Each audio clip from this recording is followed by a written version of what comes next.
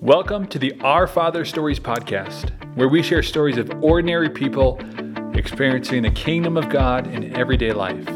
My name is Nate Paragoy, and I'm one of the pastors here at Our Father Lutheran Church in South Denver, where our mission is helping ordinary people know and share extraordinary life in Christ. The story that you're about to hear is far from ordinary. It's extraordinary. Micah Steiner, my good friend, my co-host, fellow pastor here, tell us about what we're going to hear today. Yeah, it's going to be a little bit different of a format than podcasts that we've done in the past. You and I don't really have that much to say because we were sitting at the feet of our friend Chris, who shares his faith origin story, some trauma that he experienced as a child and how God brought him through that, as well as a recent diagnosis that's been life-changing for him and his family. So if this seems a little bit different, that's by design. We wanted to give Chris a larger opportunity to share his incredible story of faith with you all here today. There are a couple things that come up in our conversation that are intended for an adult audience. And so parents, if you're around kids while you're listening to this, throw in your AirPods or listen to this during your commute by yourself in the car. But we pray that for all of you listening, this would be a blessing for you as it was for us. There were multiple points in the conversation where we were in tears, all three of us. And with that said, without any further ado, here's our good friend, Chris Davis.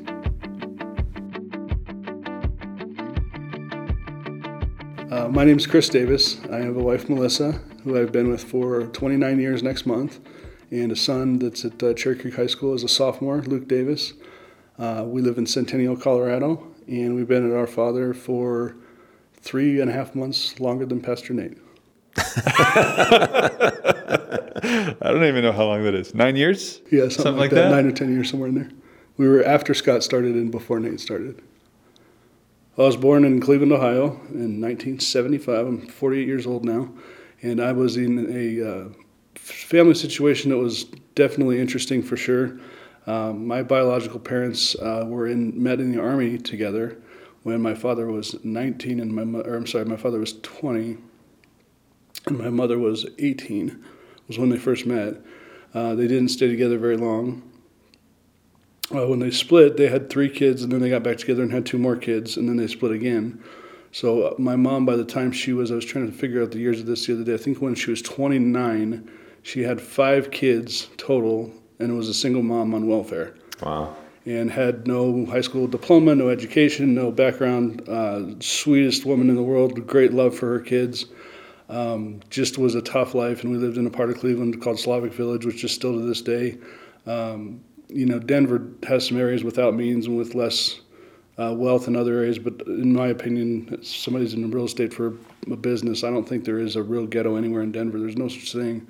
But there definitely is in Cleveland, and that's where we lived. And it was just a culturally interesting place to grow up because it's about a 2-minute, 3-minute bus ride from where this neighborhood is to downtown Cleveland. And almost everybody that lived in that neighborhood not only had not ever been on an airplane, they'd never even been to downtown Cleveland before. They kind of stayed in the same 10 blocks radius, and it's multi-generational families that have been there forever. It wasn't intentional, but everybody had a lot of kids because the more kids you had, the more money you got from welfare and more social services and that kind of stuff. So, and this was back in the days of busing. So in the area that they did, there's mostly African-American students, and so I had a reverse situation of where my son is growing up in now, where my son and I were 2 of the few white kids that were in the school, which was a blessing in a lot of ways from a diversity standpoint, was also brought some challenges with it. And in hindsight, like I would say about a lot of the hard things that happened in my life, has given me an interesting insight and different take than most people about lots of different things. And in that specific case, I really can empathize with African Americans and the racism and what that looks like because I've seen it from the other side. And it's I just think it's an interesting perspective, and it's been fun for me because I had a parent one time at the high school when I was coaching basketball there. One of our boys that came up to me out of nowhere and just said, "I just want you to know that you're the best coach by far for the black kids." And I said to her right away, I said, "I'm not even sure what that means. Does that mean either I'm doing a good job with these boys or like everyone else is doing such a bad job? I'm the one, like I don't know what to say to that, but thanks, I guess." But it's just been really interesting culturally how that's played out in the long run, because I have a lot of former players now that are African Americans that have become lifelong friends of mine that I did Young Life with, or I did basketball coaching with at the high school. But back to my background, so there was a real high crime area, so there was a lot of violence and that sort of thing that was going on there.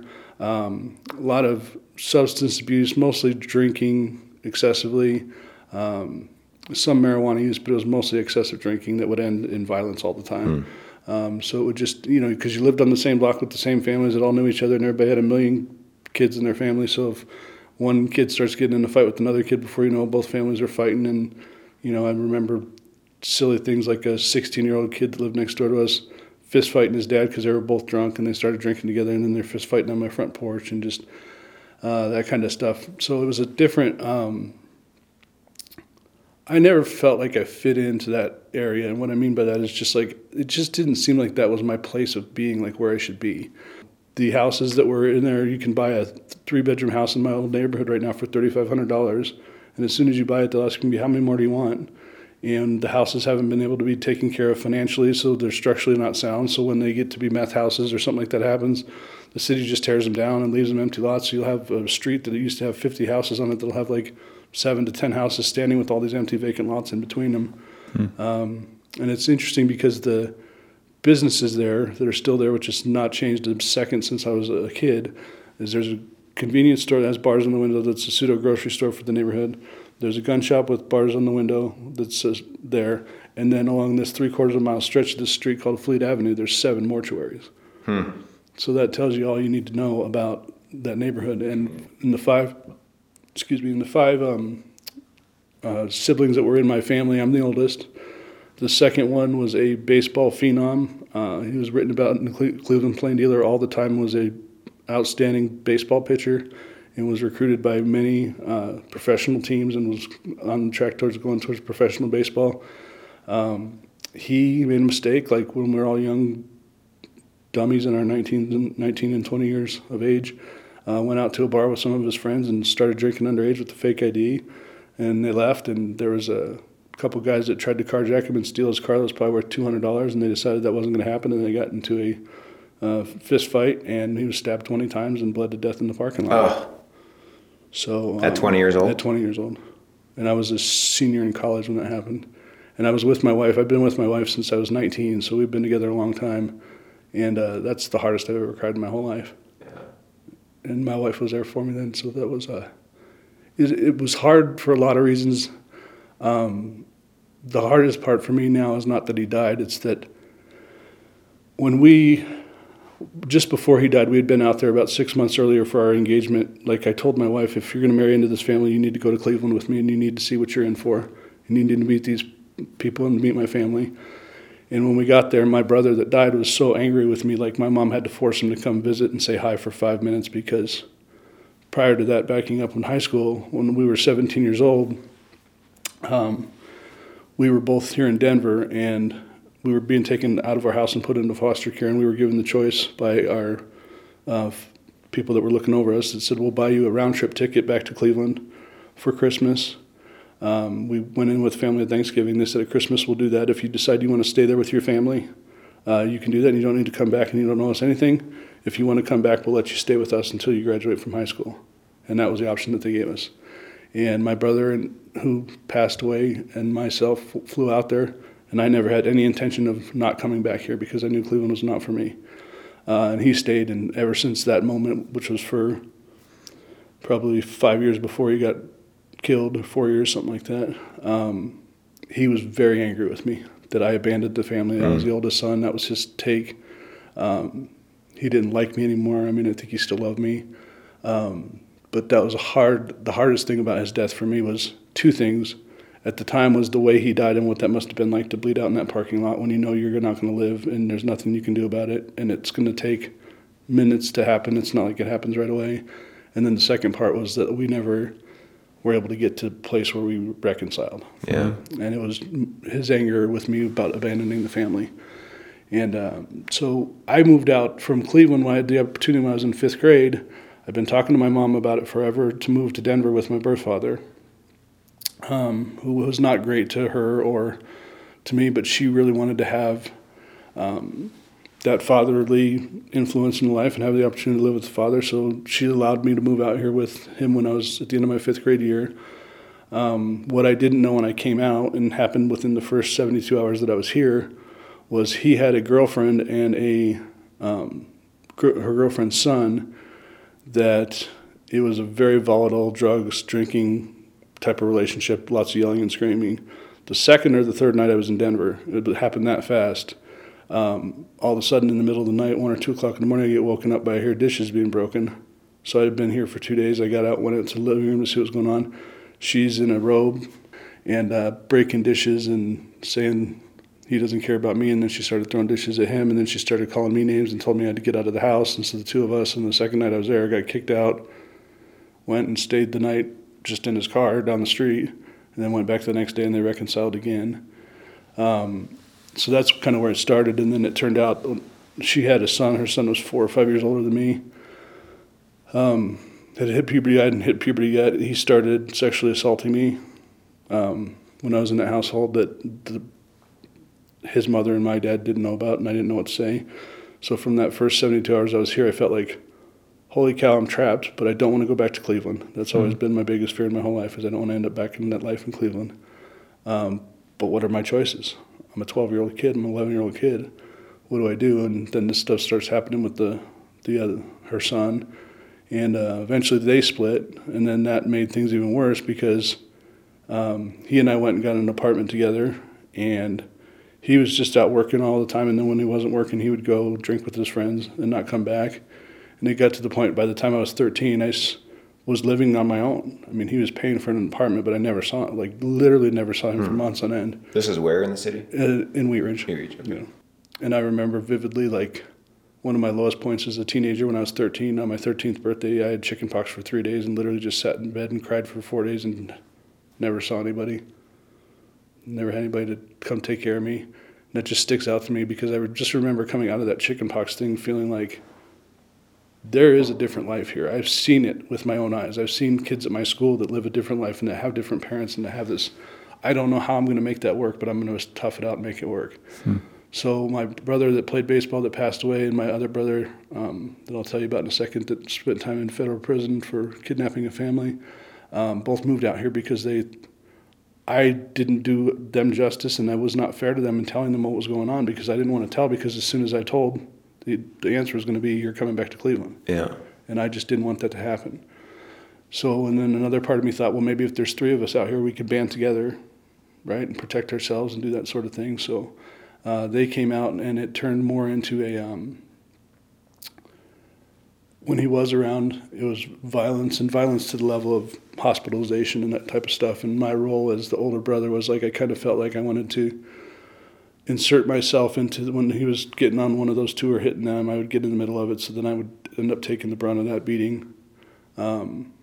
And then we all had great friends, and outside of the household, everything in our life, we had good friends, we had good experiences, we had good, we made the most of the situation.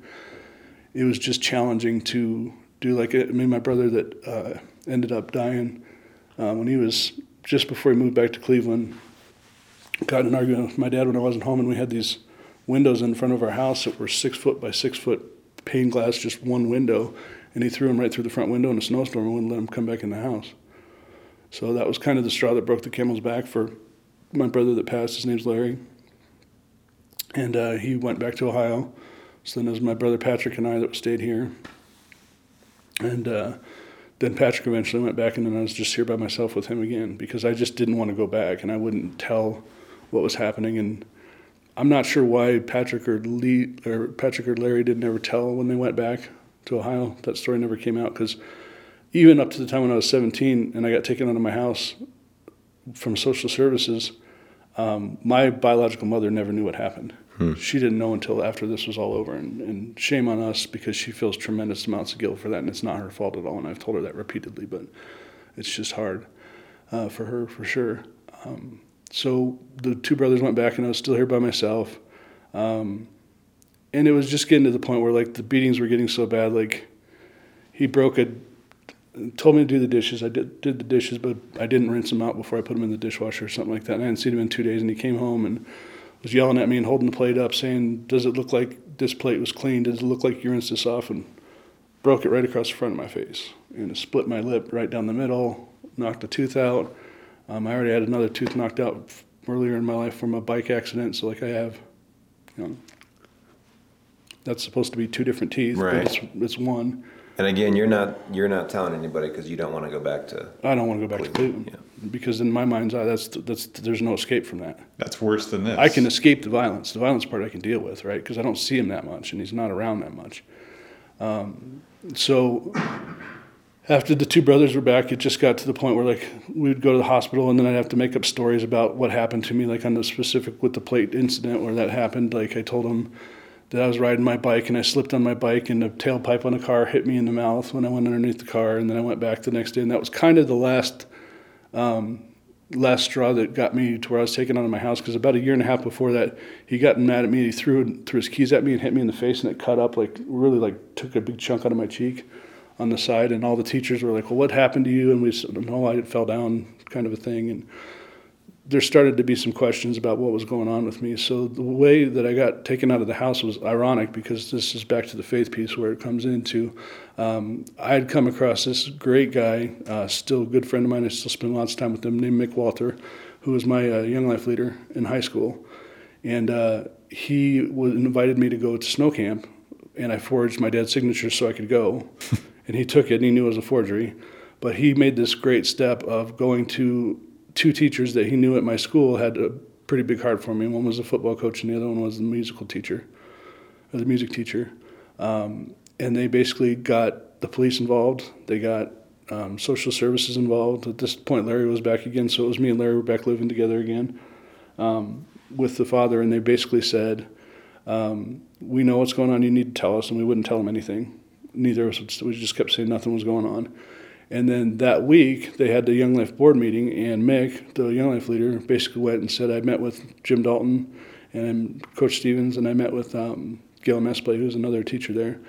And they all said that there's something about this kid. They have talent. They have something to them, but something is not right with their life right now, right?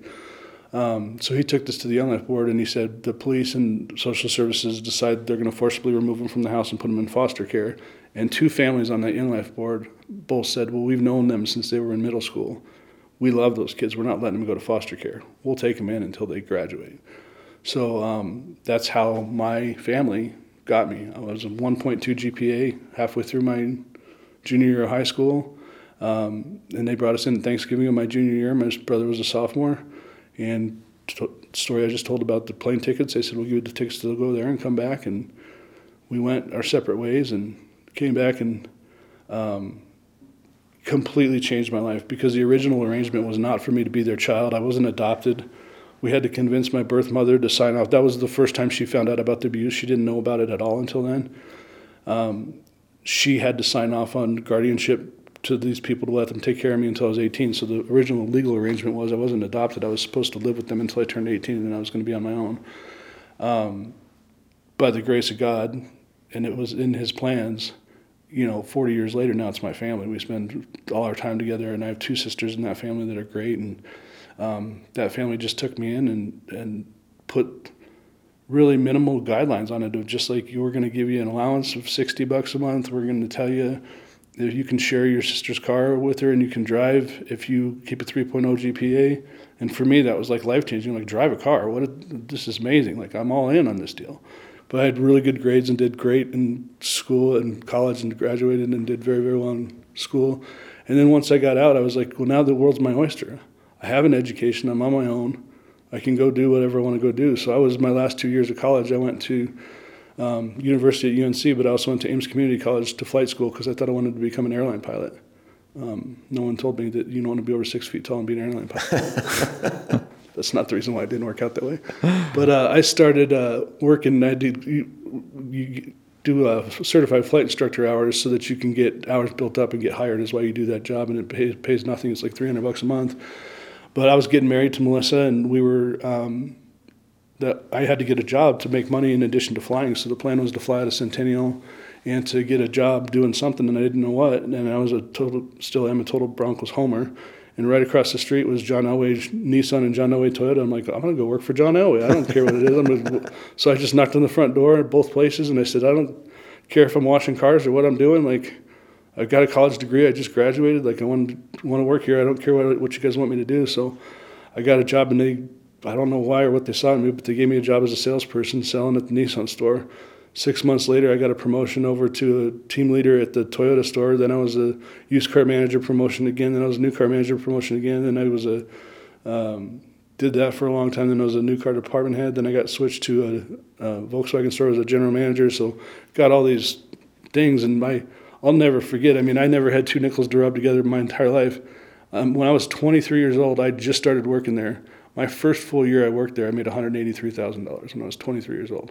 But it was the worst thing that could happen to me, right? Because I know it was a lesser version of a professional athlete, right? Because all of a sudden I was somebody that came from nothing and had no money, so I was completely irresponsible with the money side of things. And God bless her, Melissa has been hands down, outside of the grace of God and my relationship with the Lord, has been the biggest blessing in my life.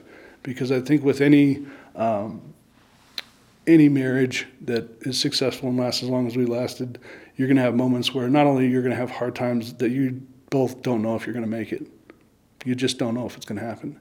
And she's had two legitimate times in our marriage that she should have had every right to divorce me and get rid of me, and she didn't do it. And that was a huge blessing. And a big part of that, the first one of those two instances was when I first started making that big money. Like, I went out and I was never had a car in my life that belonged to me, like anything like that. Like, my parents that adopted me gave me an old Jeep that I drove around. It was a blessing and awesome, and I loved it. But I never had my own first car or whatever. Right before we got married, I bought this brand new Nissan Pathfinder. Well, I didn't buy it, I leased it because that's all I could barely afford to do. And I gave it to Melissa after we got married. So, like, she had never had a new car. She was driving like an 85 Honda. And so she loved that. And then I was so excited. I'm like, well, I'm going to get myself a cool man car now. Like, I'm married and I'm a man. So I got this Mustang GT 5-liter convertible, black on black car that I just would drive it like a race car every day. And we weren't even married 6 months. And I went out with these guys trying to be cool that are on this management team, trying to build up the big excitement and stuff. And I drank so much and decided to get in my car and hot rod my car around. And I was driving down County Line Road and got back to our first apartment we lived in was at Palomino Park right at Quebec and C470, and pulled into the parking lot, made it all the way back fine, but then when I turned around the corner to go into my neighborhood, I long turned it, and another car was coming and I didn't see him, and I hit him. Well, I knew I didn't want to do a hit and run, so I got out and I gave him my driver's license and my insurance, and I said, but I can't stay here because I'm going to get in trouble. So, like, here's my information, I'll pay for it, I'll take care of it. And these kids were, back then, there was only one pod in that Palomino Park that's like 6 now that was even built. It was called Blue Ridge, but it was all young professionals that were like in their 20s that lived there. That's who lived there back then. And I gave them this information. I drove to my house and went into the bed. And Melissa's side of the story, which is the true side, obviously, was that I got into bed and I was slurring my speech so bad that she couldn't even tell what I was saying. And like 10 minutes later, the doorbell rings because my car's parked right in front of the front door of the house. And it's the Douglas County Sheriff. And she, without hesitating for 2 seconds, she's like, I know you need a warrant, but he's in there. Go get him.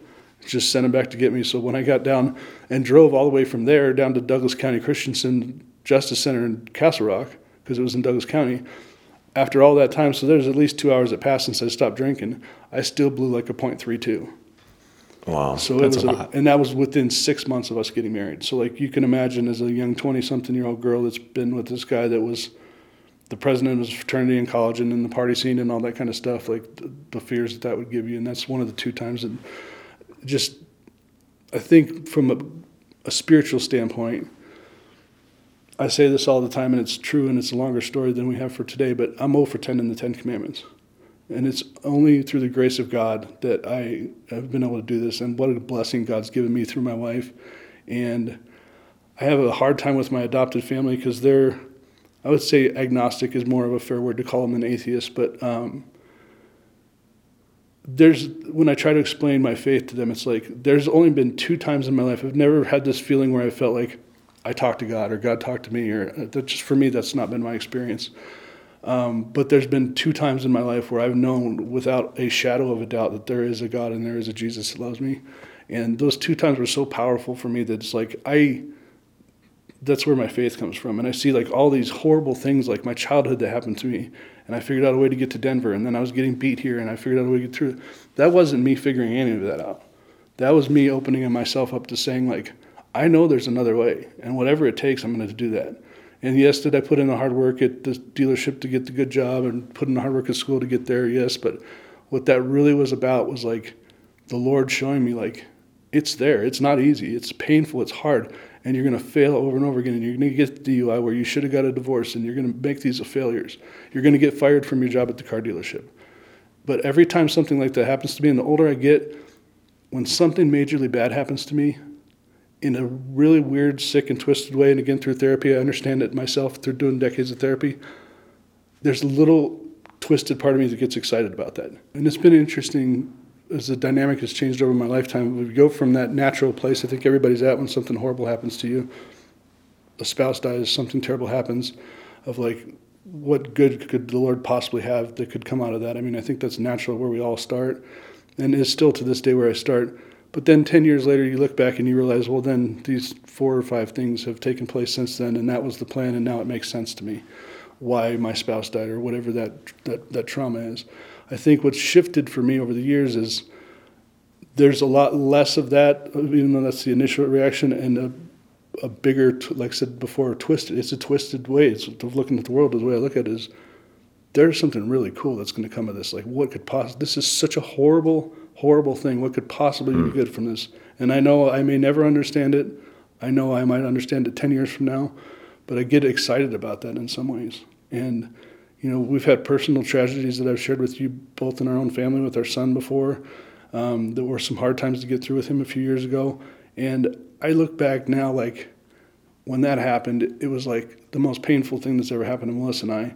But in hindsight, like, he is such a great kid now. And he has such great coping skills now because of that. He's had the opportunity to participate in therapy with us as a family, with ourselves as individuals. And he's just become such a leader amongst his peers. He's become such a good person. I hate to say it, he's 16, but he's a good boyfriend. He's just become, at 16, he's already a better person than I am. And I think that's like, at that moment when he was in 8th grade when that happened, and now he's in 10th grade, I couldn't see the forest through the trees from that. But I remember instantly feeling that when we were going through that, like, how could this possibly be good? I know it's going to be, but my twisted self is like, what is that going to be? What is it going to look like? Yeah. That's a great perspective, man. I appreciate it. The family that adopted you, they're not Christian. I thought they were Young Life people.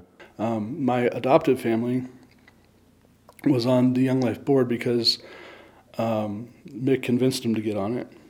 Because my sister, Rachel, adopted sister, and myself were both doing Young Life, and they said, well, both of your kids are involved in Young Life. Why don't you come sit on this committee, which basically was a fundraising deal to raise money to run the deal.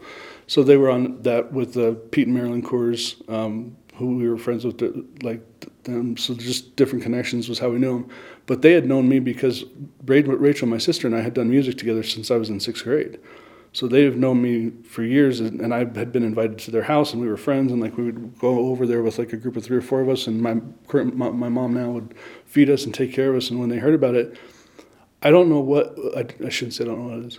It was the Lord, absolutely, that influenced them. But for some reason, these people that are very successful, wildly successful people in business, in their family life, in their social circles, and they're just these great, great, great people, felt called by God, even though they wouldn't probably say that themselves, to take me in and to have me come do that. So they are, I would say my parents would say, my mom would say, she does say, there's a higher power that's in charge of all this stuff, and we've gone through some big stuff with her brother recently that she's said that more often. My dad's conversation and I, we had a very seminal conversation between the 2 of us years ago in Phoenix when it was just the 2 of us down there talking about faith. And his way of explaining it to me was like, I want that to be true. I want to feel that. And I told him about the 2 times where I felt like there's no question that there is a God. Like, I know at this moment I feel God's presence. Like, I didn't hear him talking to me. The skies didn't open up. It wasn't the cloud, no trumpets, no nothing. But I just know at this moment, like in my heart of hearts, like God is touching me and telling me that like that He's real. And my dad just said, I really hope I feel that someday. And I just said, that'll be my prayer for you for the rest of my life. Wow. Yeah. So you became a Christian through Young Life. I would say that I believed in God before that. How that happened, I don't know. But as far as having a faith that belonged to me, I can tell you the exact moment it happened. It was that Young Life snow camp when I went up and I forged my signature, and I knew I was going to be getting taken out of the house.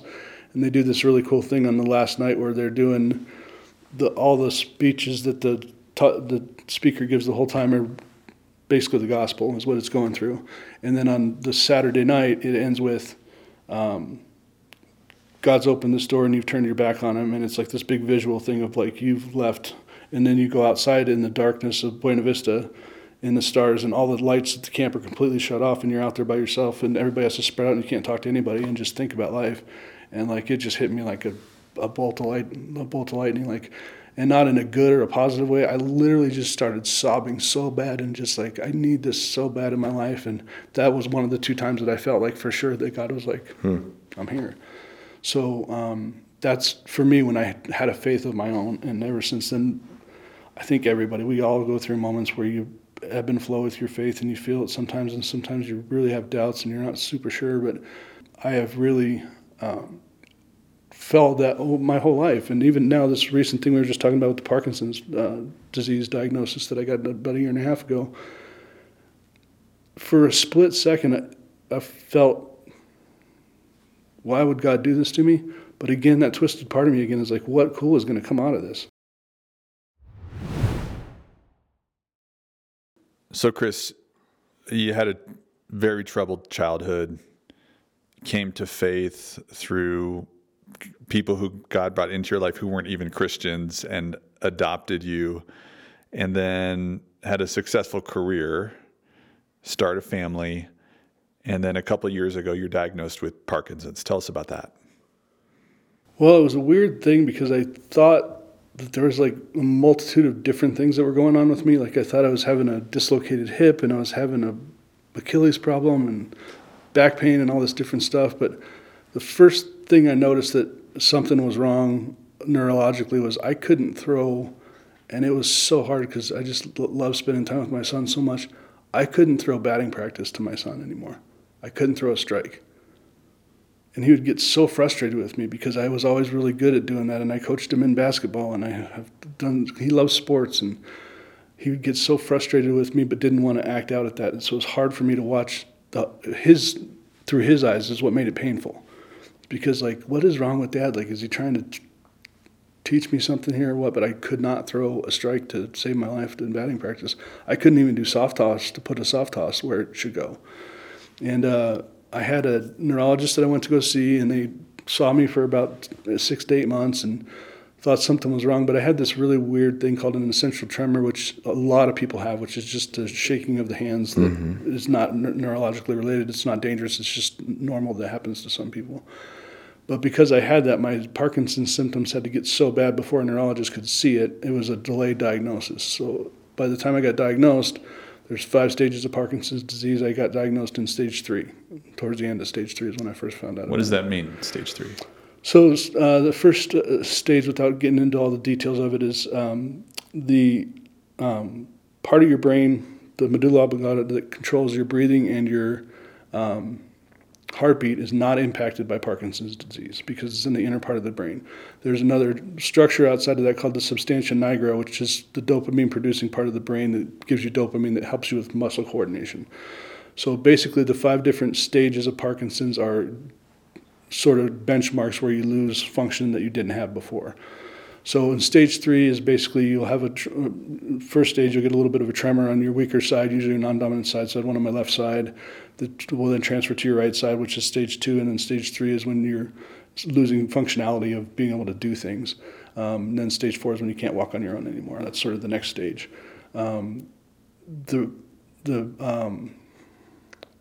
Before I got up, so you get your initial diagnosis from a neurologist. they won't officially say you have Parkinson's until you get a second opinion. So I went to the University of San Francisco, California, San Francisco, which is one of the best neurological places in the country. And thanks, one of the blessings of COVID, there's always those looking back, right, was that they said even if you lived in San Francisco, we wouldn't have you come in for the diagnosis. We're going to do it on Zoom, so I didn't have to fly out there. I just got to do it over Zoom. But they confirmed that I had Parkinson's disease, and then they can start putting you on the medication.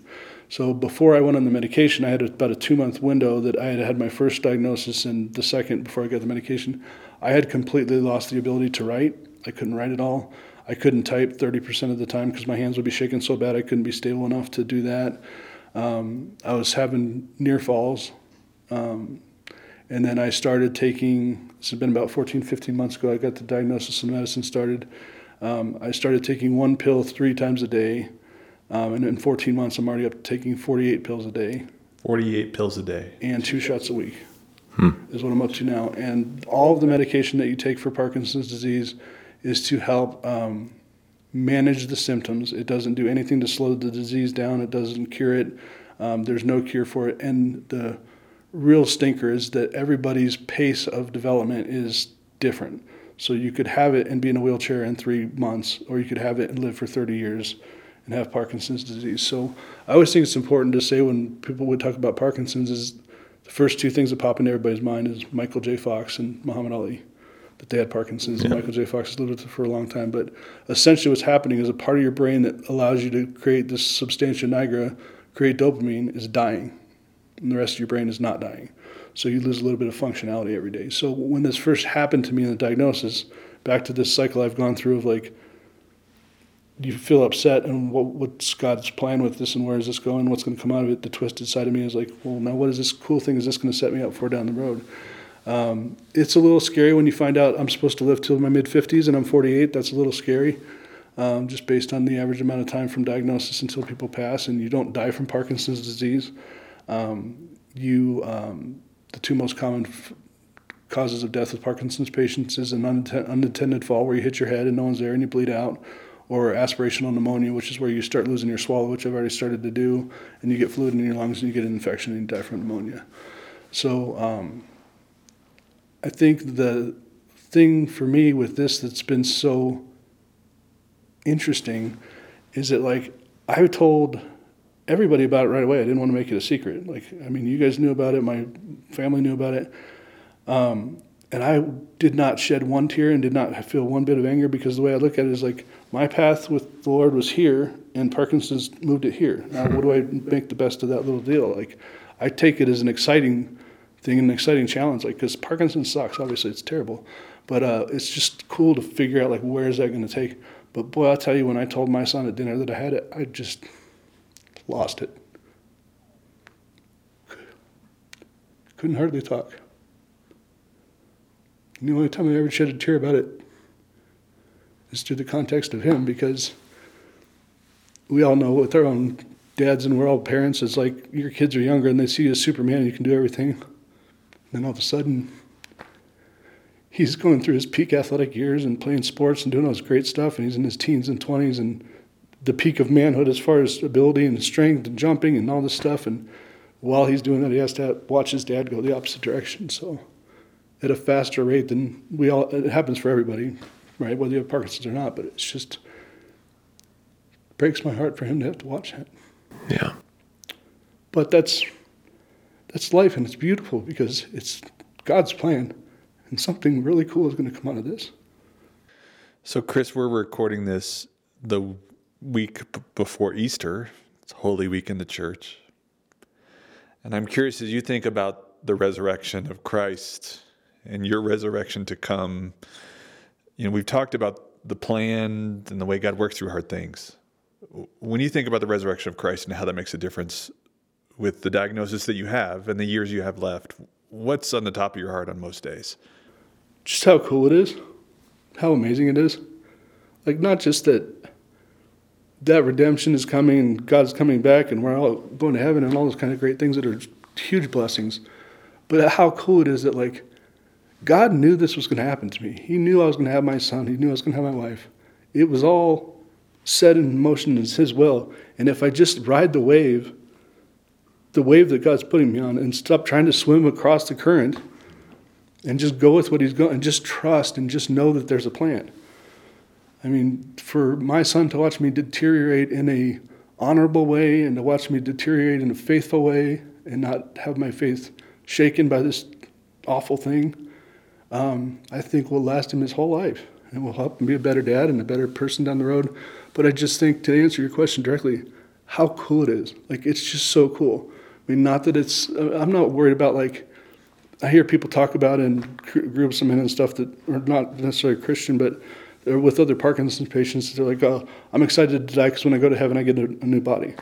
I don't even think about it that way. Like, that doesn't even occur to me, because this body that I have that's failing right now is the body that God gave me. And how cool that I can just start taking medication 14 months ago and I can drive again, I can write, I can hang out. I still can't throw batting practice to my son, but I can go watch him play baseball and I'm at all his games. Like, what a blessing that is. Yeah. And I mean, I always joke around with, I don't anymore because I don't have high school kids anymore, but just like, I always used to tell them this funny thing when we do cabin time at Young Life about the imperfectness of our bodies, right, and how we are imperfect in this imperfect world and broken people fighting their way through the world, but we're also blessed by God and knowing what the promise is of the salvation.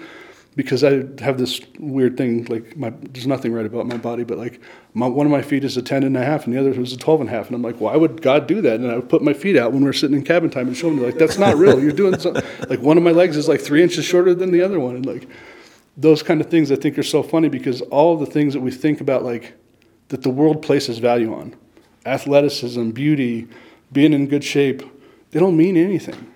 They don't mean anything. This slightly overweight, even though I've lost all this weight, awkward body that can't throw a baseball, this is what God made, and this is, like, I can do cool things that other things can't do.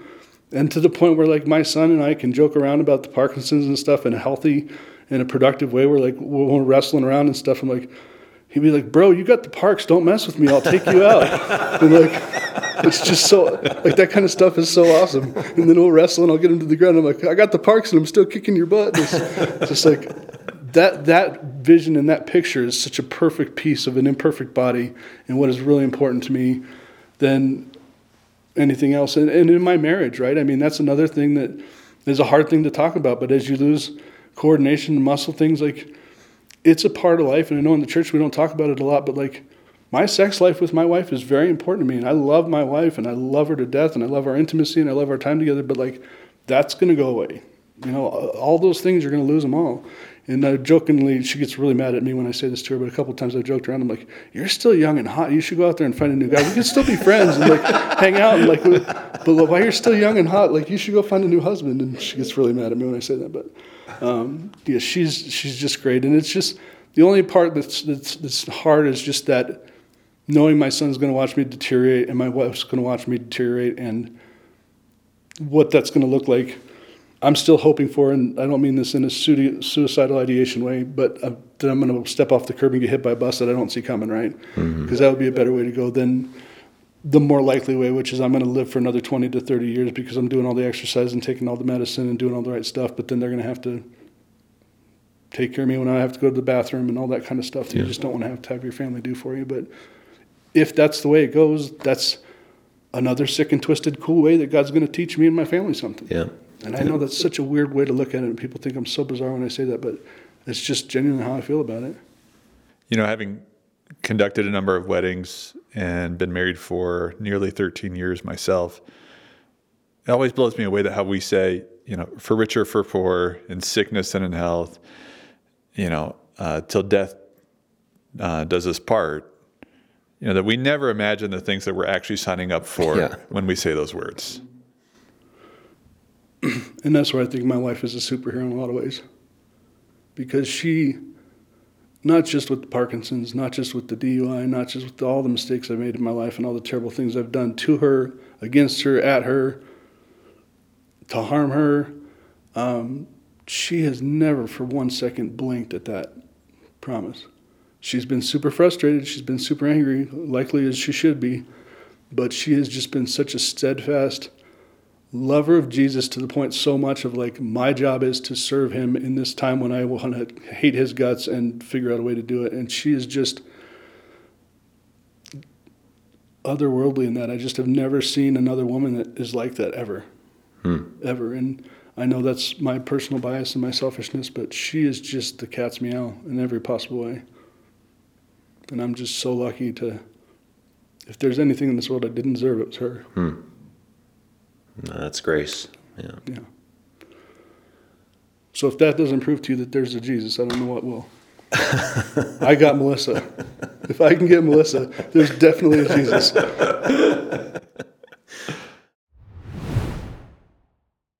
What would you say to somebody who was in their own version of something hard, knowing that Jesus is risen, that there is a new body, there is life to come? What would you say? Probably different than most people. I would say recognize the parts of that you already have now. So like for me with the Parkinson's thing, right? Like the fact that I couldn't write and now I could write, that's just a glimpse into the Lord's grace on earth, that we have a piece of that now, and to know that is going to be fully fulfilled down the road through his resurrection is amazing. That's great. But even in the hardest times, like the fact that I can write again is a miracle, and that's a blessing from God that's given me this quote unquote perfect body, which as you look at this, none of this is perfect. But I can write again, and you can barely read it, but I can write. And that's going to go away. But appreciating those times when he gives you that, when you're in that tough part, whatever you're going through, and we're going through Easter Sunday now, that's just God's promise. And we have, and just recognizing that instead of being like, everything sucks right now, but someday I'll die and it'll come back to me. That he shows us pieces of that every single day.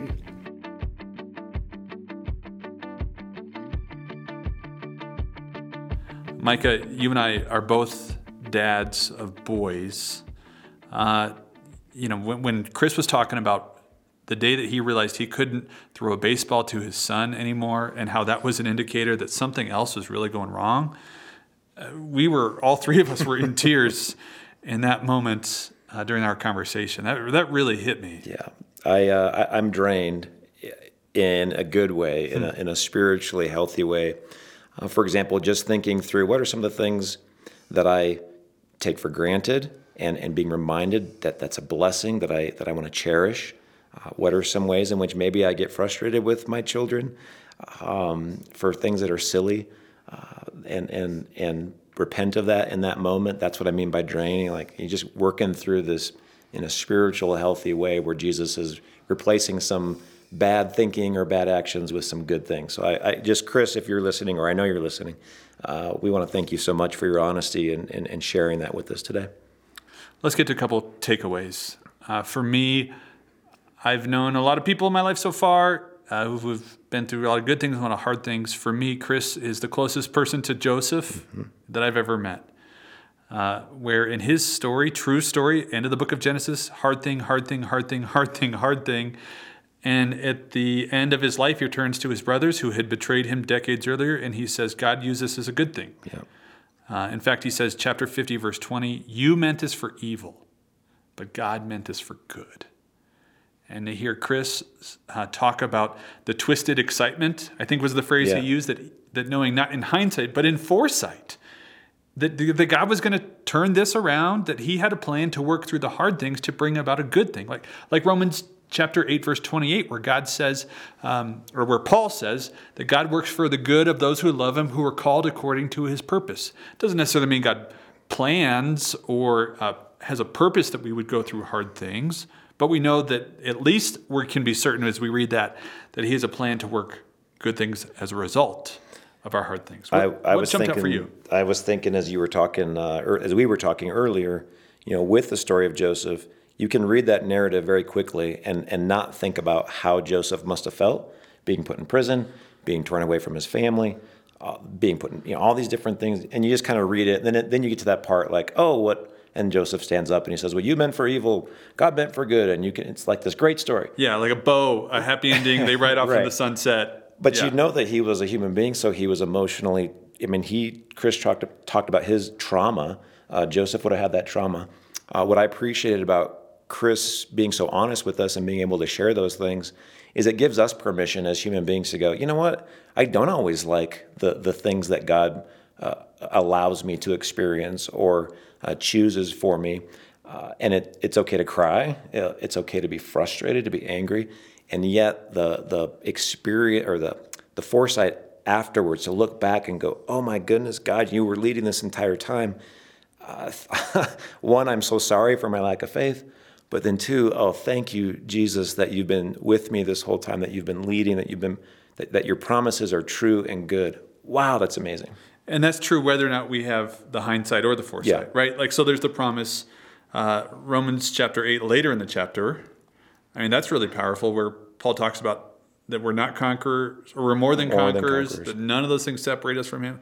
What do you think about that? Well, I'm pulling it up right now because it's such a good verse for us to read. We're in Romans chapter 8, and he lists all these things. He says, who can separate us from the love of Christ? Shall tribulation, distress, persecution, famine, nakedness, danger, sword? He says, no, in all these things. So all those bad things, right? In all those things, everything, we are more than conquerors through him, Jesus, who loved us. And then this great promise, 38 and 39, I'm sure that neither death nor life, angels nor rulers, nor things present, nor things to come, powers or height or depth, anything else in all creation will be able to separate us from the love of God that is in Christ Jesus our Lord. And that really, it boils everything down to everything that we experience in this world. It all fails miserably in comparison to that amazing gift of knowing Jesus as your Savior, knowing how much you're loved by him. And that's what Chris, so very poignantly shared with us, and I'm just grateful for that. Yeah. Yeah, it got me at the end where we were talking about the difference the empty tomb makes.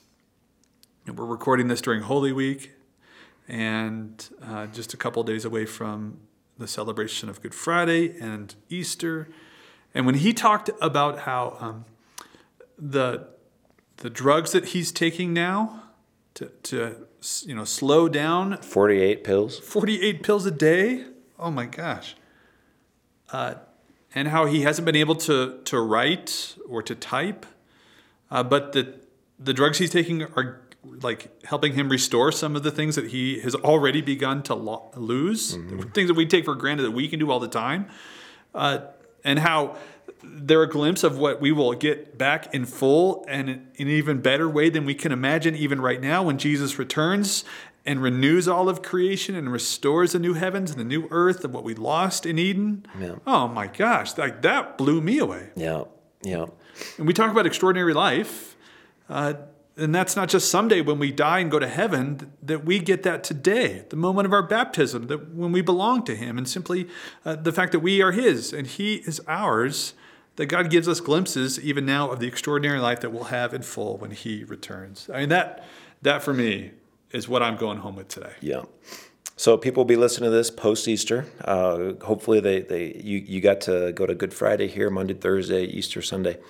As you go about this week, whenever it is you're listening to this, our prayer for you is that this story of Chris would be an inspiration, not to be a better person, not to muster up more faith if you don't feel like you have enough faith, but to look back to the empty tomb on Easter Sunday and draw everything that you need from that reality. It can make a difference for you eternally, but it can make a difference for you right here and now. Thanks for listening to this longer story, this special episode with our friend Chris Davis. And for more stories just like this one, go to ourfatherlutheran.net/stories.